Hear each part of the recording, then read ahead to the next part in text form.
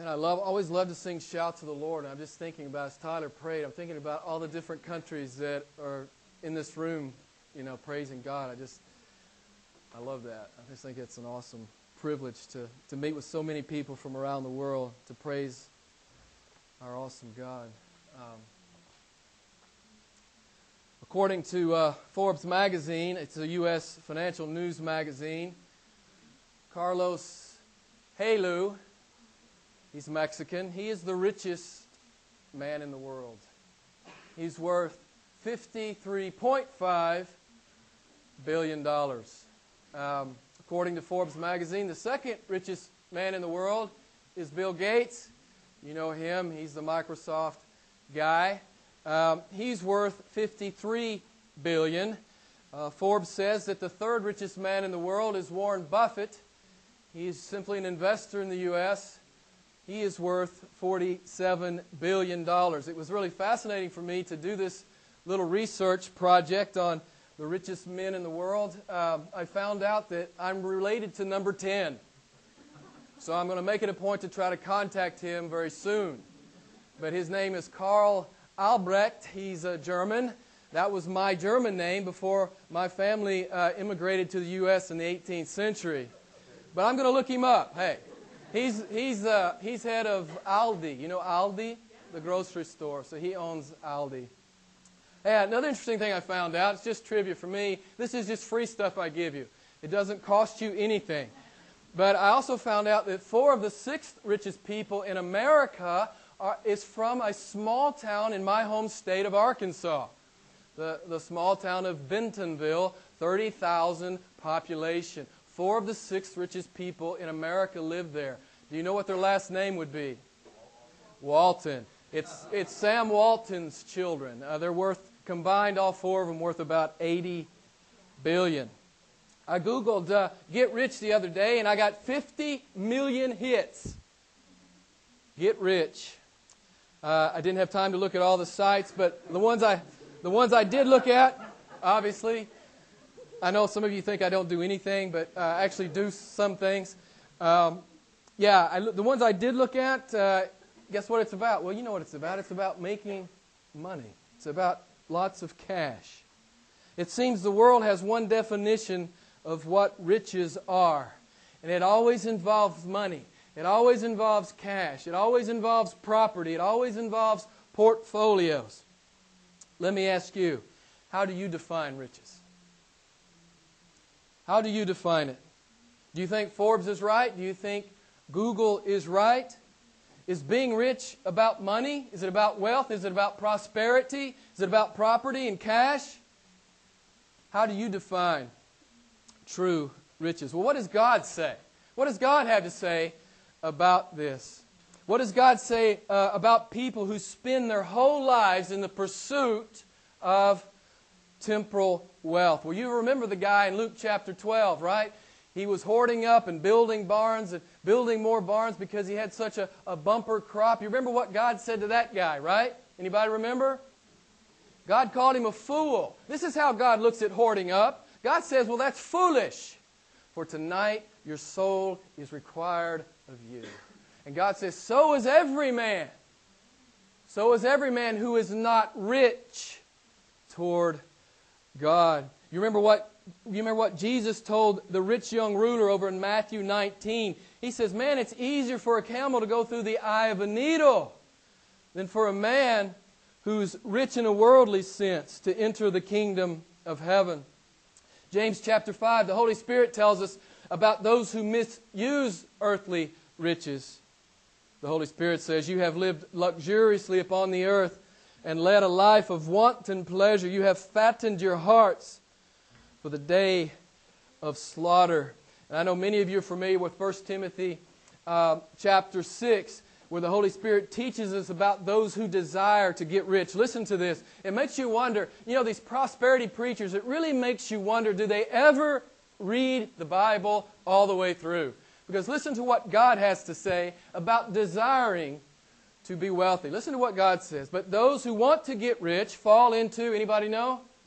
Temptation and a snare and many foolish and harmful desires which plunge men into ruin and destruction. How many of you want to be rich? God says it's a foolish endeavor to be rich in a worldly sense. For the love of money is a root of all sorts of evil, and some by longing for it, listen to this, have wandered away from the faith. Wow. And pierced themselves with many a pang. How many of you want to be rich?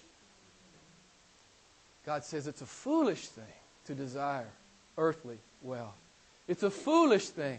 This is how Paul finishes that passage to Timothy. He says, but flee these things, you man of God. Flee these things. Back to that guy in Luke chapter 12. God says you're a fool. And every man who hoards up treasure, he's a fool. Every man who hoards up worldly treasure. This is the word of God. You remember then Jesus went on to say, don't waste your life worrying about earthly treasure. Don't waste your life pursuing it. Guess who already knows everything you need? Someone tell me. Who knows what you need? God knows. So why are you worried about it? It's a faith issue, friend. It's always a faith issue. Your anxiety about money and about possessions, it's a faith issue.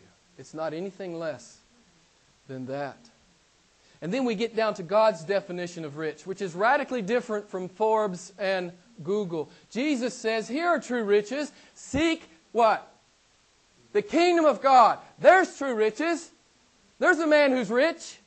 He's seeking after God first and foremost. Jesus says true riches and real wealth, it's not to be had in the accumulation of things and the hoarding of things. He says true riches and real wealth are actually gained by how? What does Jesus say there at the end of that great text? By giving it away. That's true riches. You remember what Jesus said? It's pretty radical. It's pretty radical. But I mean, hey, if we're really going to preach from the Bible, you know what I'm saying? It's pretty radical.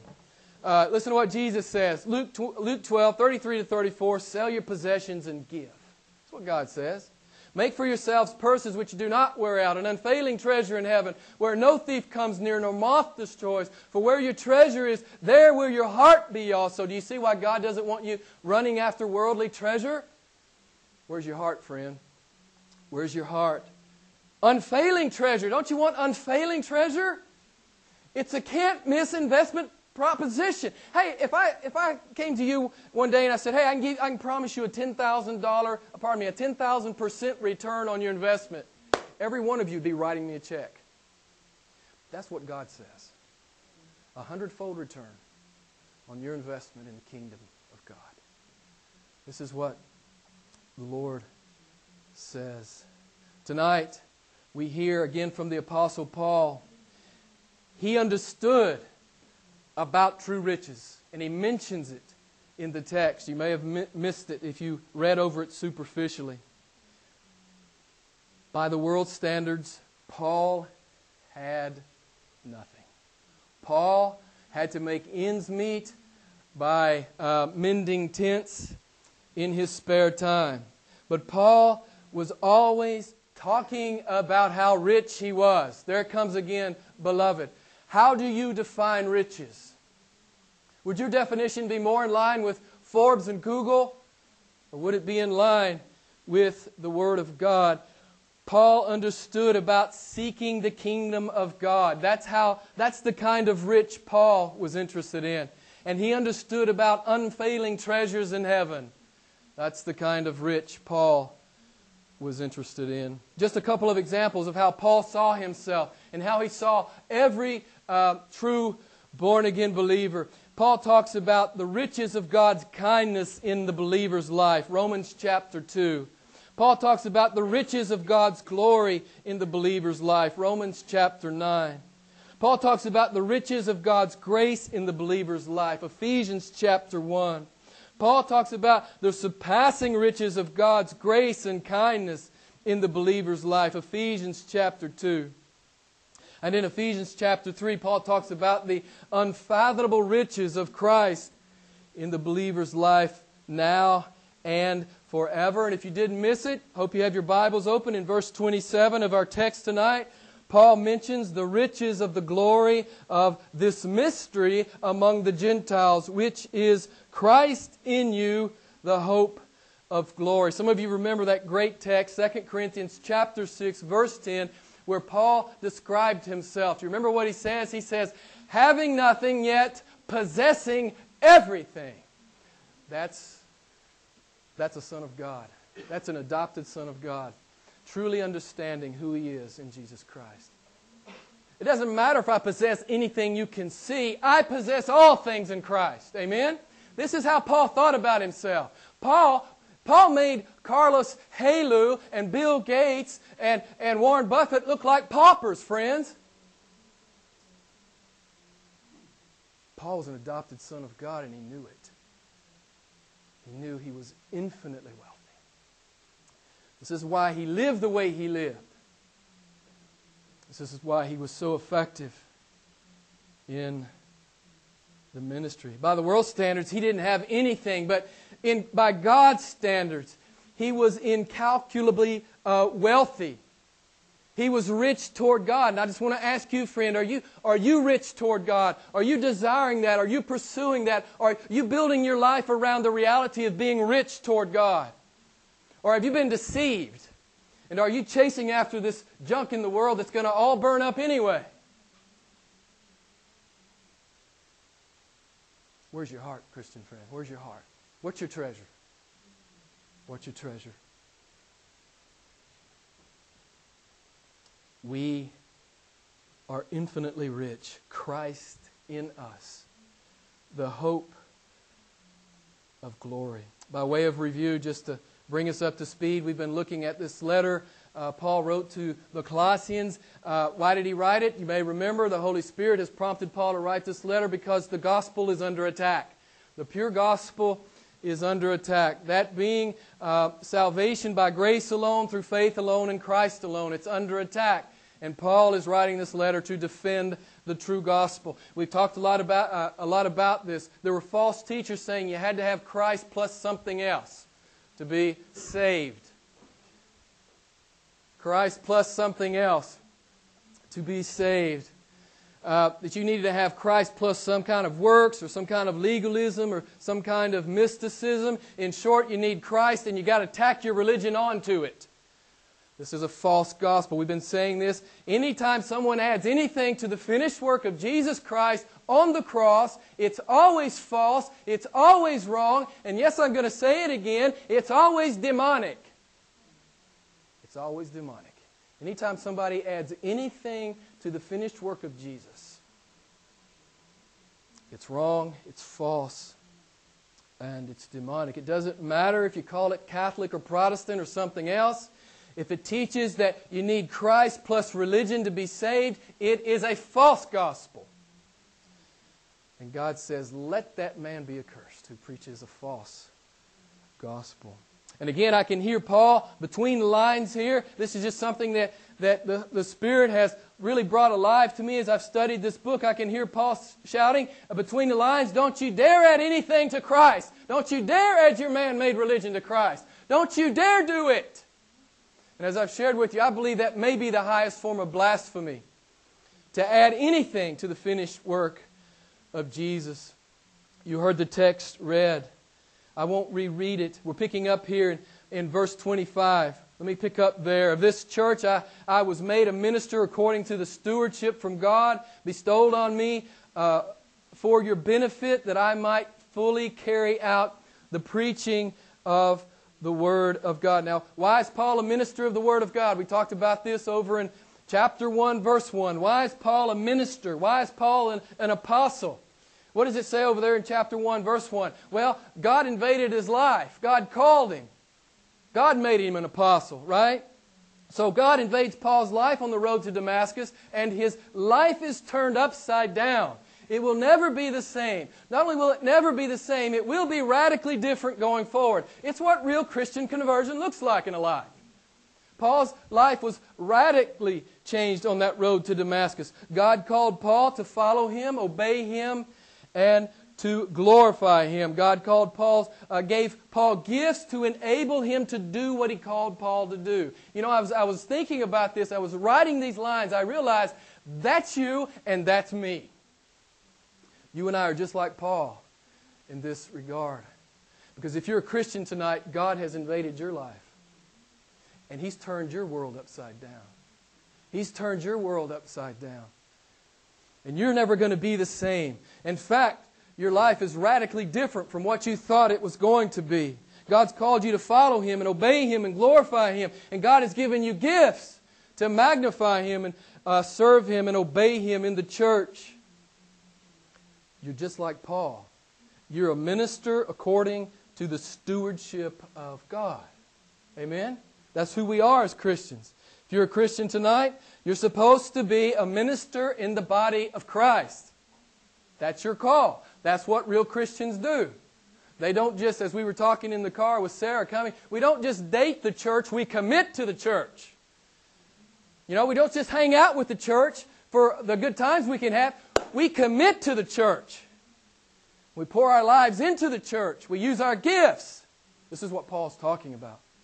This is what Paul is talking about. You know that great text, 1 Corinthians chapter 12. God uses that beautiful metaphor, the body. And He says that Christians are part of the body. And guess what? You have a specific function to perform in that body. You've been perfectly designed, perfectly gifted to perform that function in whatever body that you're in. And you're supposed to be doing that function in the body. You may remember about a year and a quarter ago, we did a sermon series on loving and serving the body.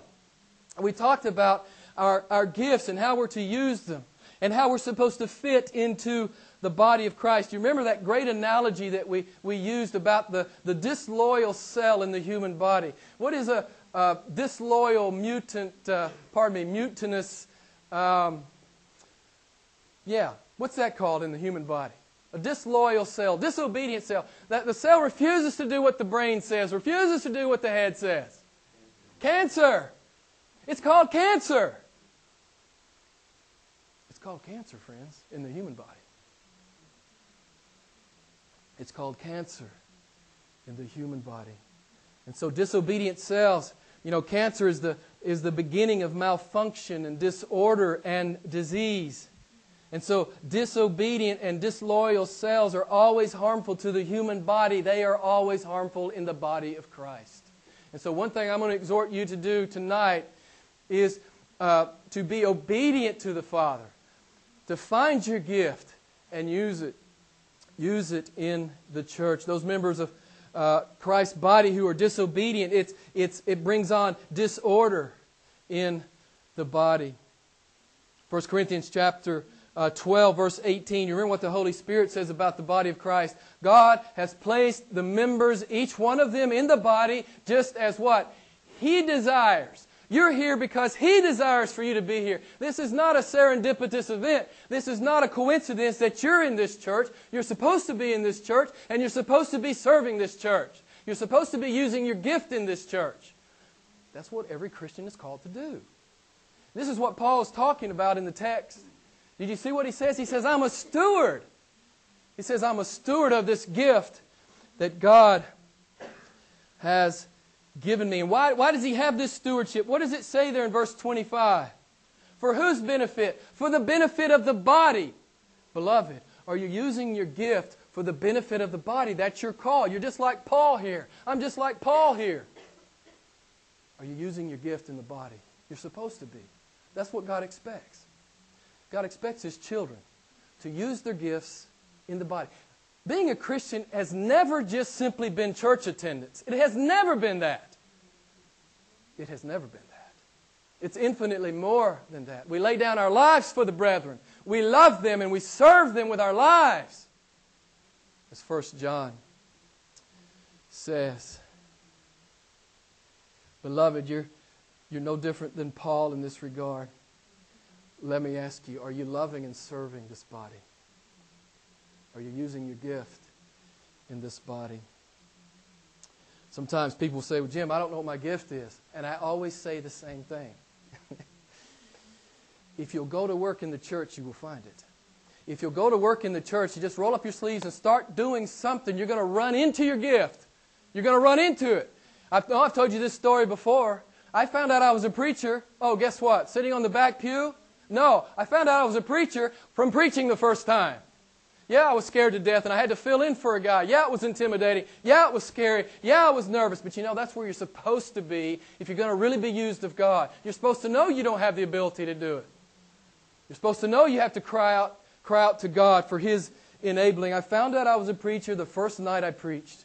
And I was preaching the Word, and God was just talking to me in the back of my brain. He's saying, that's why you're on the planet. That's what I mean for you to do.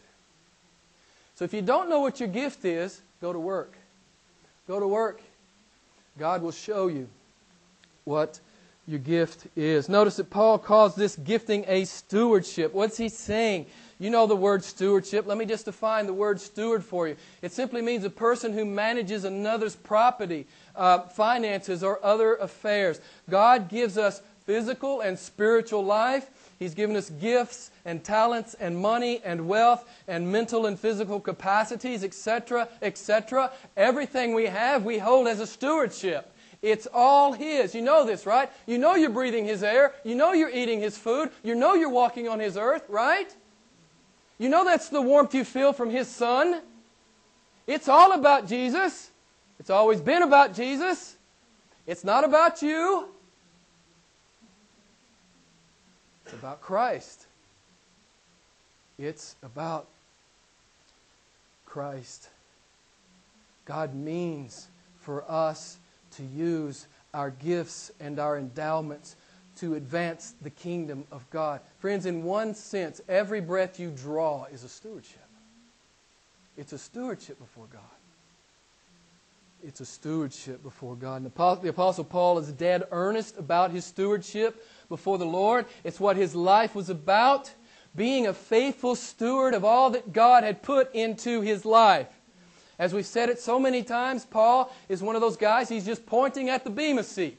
He's pointing at that day. He's building his life around the day he's going to stand in front of Christ. He's not building his life around today or tomorrow or even 40 years out. He's building his life around the day he stands in front of Jesus. He's pointing to the Bema seat. Are you? Are you? Are you pointing at the Bema seat?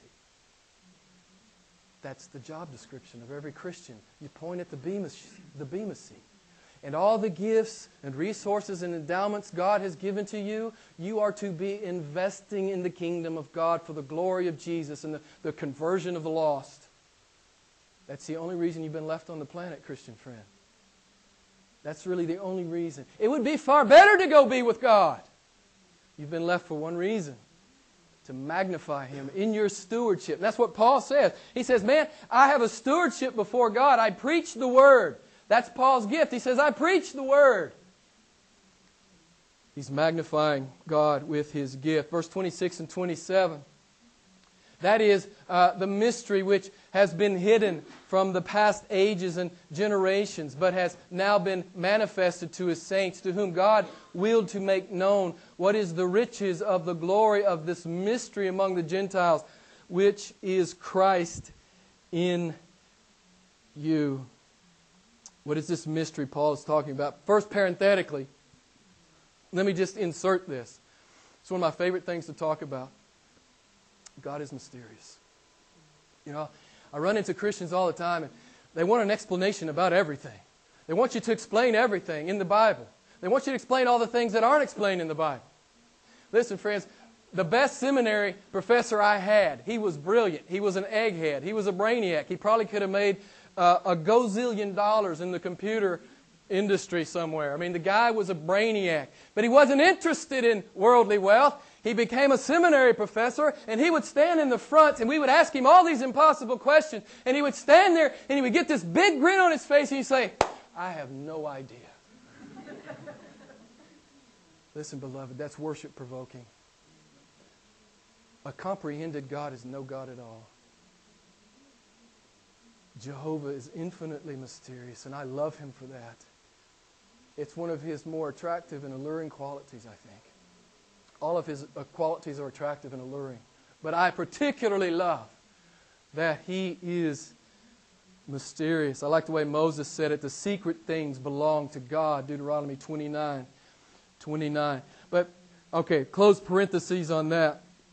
But Paul is not talking about some enigmatic, inscrutable, unknowable thing. He's simply talking about something that has heretofore not been revealed. It was not revealed in the Old Testament. That's what Paul's talking about. He's talking about something that was not revealed in the Old Testament, but now it's God's good pleasure to reveal it. To reveal it to His saints. You know, it's just one of the fundamental rules of biblical interpretation. The progressive revelation of God in the Bible. There are many things that are hidden in the Old Testament that are not revealed until the New Testament. One is the incarnation of Christ. That was not fully seen in the Old Testament. Israel's unbelief was not fully seen. End times lawlessness was not fully seen and understood. The church, the commingling of Gentiles and Jews was not seen in the Old Testament. So there were many things that God has revealed to us in the New Testament. I just want to repeat this point. You see that Paul mentions that God is going to reveal these things to His saints. We talked about this once, but I'm just going to bring it up again. Who is a saint? What did we talk about? Our very first sermon in Colossians, over there, chapter 1, verse 2. Saints are not super-duper Christians. It's not some super-duper elite Christian club. That's just not biblical. If you're born-again Christian tonight, you are a saint. The Bible calls you a saint. I just want to make sure you understand that. So what is this mystery? Look at verse 27. It's Christ in you, the hope of glory. Beloved, this is where Forbes and Google are clueless. We are infinitely wealthy. Christ is in us. God is in us. Shame on us if the things in the world that glitter draw our attention. Shame on us if we pursue those things. God is in us. These are our riches. These are our riches. God is our treasure. Carlos Helu is worth $53 billion. Man, that's a joke compared to the child of God. That's nothing compared to every one of you in here tonight who's a born-again believer. He is a pauper compared to you. If you're a Christian tonight. He is a pauper. I love what God told Abraham over in Genesis 15. God says, I'm your reward. That's the King James Version. I love the King James Version on that. God says, I am your reward. Friend, that's what every true believer knows. You think I'm going to run after mammon? After money? After things? I know God. God is in me. God is my Father. God has saved me. God indwells me. I'm going to be with my Father forever. You think I'm interested in the things of the world? This is the way Paul was. You think I'm interested? He could care less how he was being written up in the Jerusalem Journal. He could care less. He could care less. Man, he was being a steward of all that God had given him.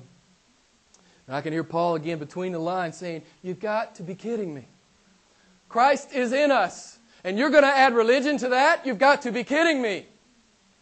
You're going to add religion to the fact that Christ is in us. And He's our hope of glory. Just to expand on that, you remember what Jesus told His disciples in John 14:17. He says, the Spirit of truth abides with you and will be in you. 3 times in the New Testament, the believer is called the temple of God. You know this, right? You know you're the temple of God. What does that imply? Jesus is in you. The Holy Spirit is in you. Let me ask you, Christian friend, are you living like that? Are you living that reality? That God is in you. I mean, this is just simply stunning. God indwells His people. It's a stunning biblical truth. I'll never forget when I was preparing a sermon on Romans 8. You know that great chapter where God calls us co-heirs.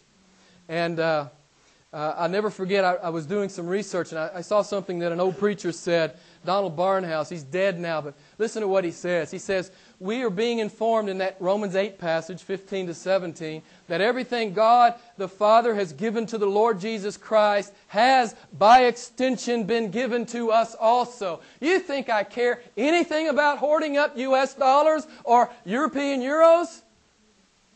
Christ is in me. Friends, if you're a Christian tonight, you are infinitely wealthy. And let me ask you, are you living like a pauper? Or are you living like a son and a daughter of God?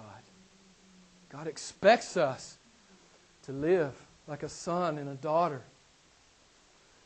of God. 53 billion, that's chump change. Some of you may not know what that means. That's American slang. That's nothing. That doesn't interest me in the least. Christ is in me. I'm eternally wealthy. I'm infinitely wealthy.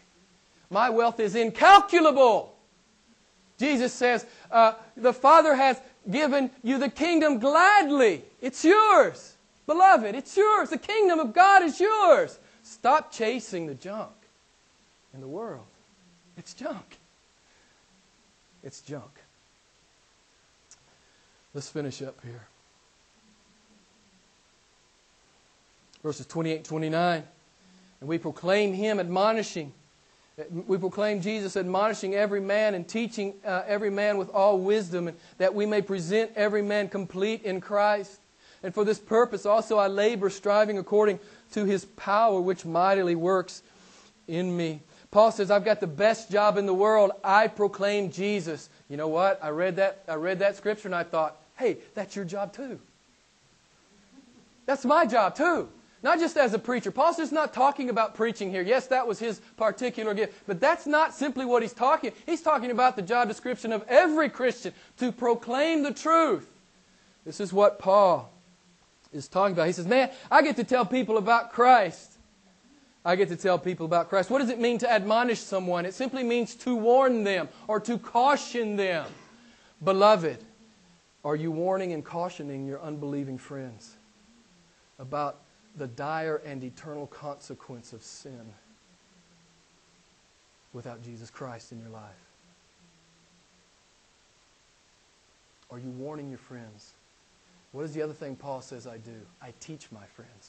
I warn them and I teach them. This is what Paul does. And this is really the call of every true believer. You know, in the States, I don't know if they still do this. I hope they don't.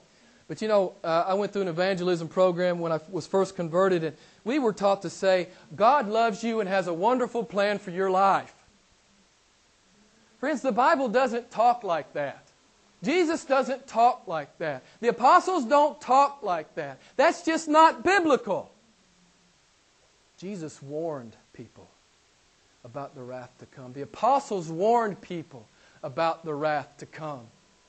If you really love somebody, you're going to say, hey, you're drinking from a toxic well, you need to stop. If you really love them, that's what you're going to tell them, right? You're not going to stand by and watch it for years and years and years and years. You're going to warn them about the consequences. Paul not only warns men, but he teaches them.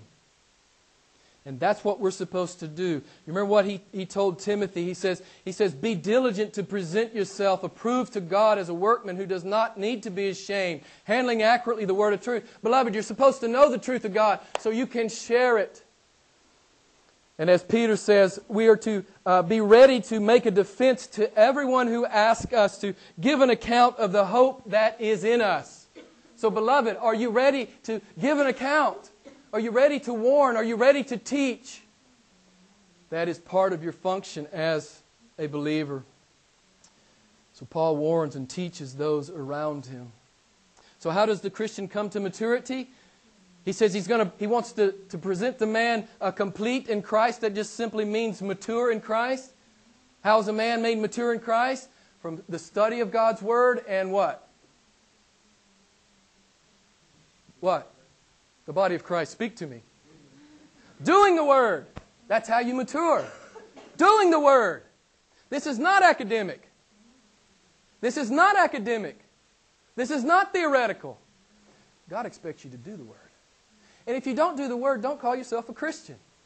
Call yourself something else. But you're not a Christian if you're not doing the Word. I'm not saying we do it perfectly. That's not what I'm saying. But God calls His people to do the Word. Look at verse 29. Paul says, I labor at this. If you look at the original language, he's laboring, he's striving, he's struggling, he's toiling. This is who he is. Beloved, are you giving that much energy into your Christianity? Is that how you're using your gift in the body of Christ? Paul's just a model for us here. We're supposed to be living like this. We're supposed to be serving the brethren like this. Man, you know, Christianity's just become what am I trying to say, Bill? It's become a spectator sport in many places. And that's not biblical Christianity. Thanks, Bill. It's not biblical Christianity. Okay, I'm done. Let me just ask you a few questions, just some things we can take away from this text for you to take away, maybe think about. Are you a good steward? Let me ask you. If you call yourself a Christian tonight, are you a good steward of all that God has given you? Are you doing spiritual business with the gifts and the talents and the skills and the money and the time that God has given you? Are you investing and employing those gifts and talents and money into the kingdom of God? Are you fulfilling your ministry for the benefit of the brethren? Are you loving and serving the body of Christ? Are you incarnating this hope of glory in a conspicuous way? Is your family and friends and colleagues and neighbors seeing Christ in you? The reality of that. Are you warning and teaching those in your orbit about the realities of God? Are you loving people enough to warn them? Are you a student of the Word? Are you learning to rightly divide it, that you might share it and give an account of the hope that is within you? Beloved, these are minimal Christian obligations. I'm not calling you to anything super duper. I'm calling you to what it means to be a Christian. These are just foundational issues. These are foundational issues. Are you laboring? Are you striving? Are you toiling? Are you struggling? The prosecution of your gift in the church and loving and serving the body. Carlos Helú, Bill Gates, Warren Buffett, they are paupers. They are paupers compared to the born-again believer. We really understand what it means to be rich toward God. We really understand what God means when He talks about unfailing treasure in heaven. And we understand what it means to build our life around the Bema Seat. If you don't know what the Bema Seat is, come talk to me. Hey, you can go out on the podcast site and download my first and second sermon on heaven, and it talks a lot about it. But if you have questions, come talk with me. I'd be glad to talk with you about that. You know, Paul's main concern in life was not to please men or even himself. It was to please God. He was looking for that well done in Matthew chapter 25, 21. That's what he lived for, that well done from Jesus. Debbie, I'm going to throw you a curve. I was going to close with Matthew 25, but you go study that for yourself. You go study Matthew 25 for yourself about the parable of the talents, okay? You go study that for yourself. You find out what your stewardship is supposed to be before the Lord. But I thought I'd close with 1 Timothy 6, 17 through 19.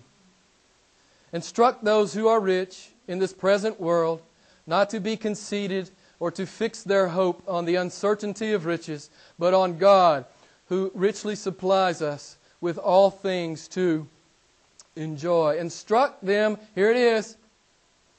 Here's what you're supposed to do, prosperous Western person. This is what you're supposed to do. You know, if you make over $37,000 a year, you're richer than 87% of the world.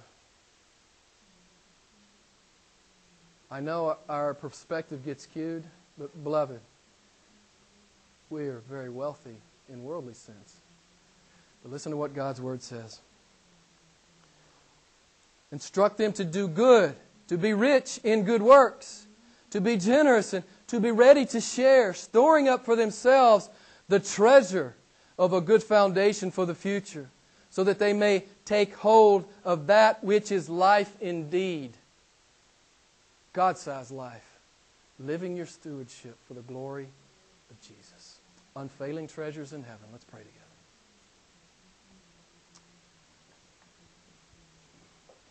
Father, thank you for this. Thank you for this challenge. We thank you for the Apostle Paul. We thank you that he models this for us so well. Father, forgive us that we often have such a low view of what it means to be called a Christian. Forgive us, Father, that it's become such a superficial, lethargic, apathetic kind of thing. Forgive us, Father, that we've allowed it to become little more than church attendance. Forgive us, Father, for we know that's not pleasing to you. You've left us on the planet to do a thing. You've gifted us to do a thing. You've left us here to do a thing. Lord, I pray that you would burden each one of our hearts, that we would be busy doing what you've left us here to do, that we would be good stewards, that we would take it serious, that we'd be pointing at the bema seat, that we'd be living for that day that we stand before Jesus and we live to hear those words, "Well done, good and faithful servant." Lord, that's the passion we want in our hearts. Help us, great God. Light us up, Father. Encourage us, embolden us. Father, help us not to be lethargic. Help us not to be lukewarm. We know how you feel about that. Father, we want to be wholehearters. We don't want to be lukewarmers. Help us, great God. Help us, we pray. Fill us up, Holy Spirit. Fill us up. Fill us up and use us up for the glory of Jesus. Amen.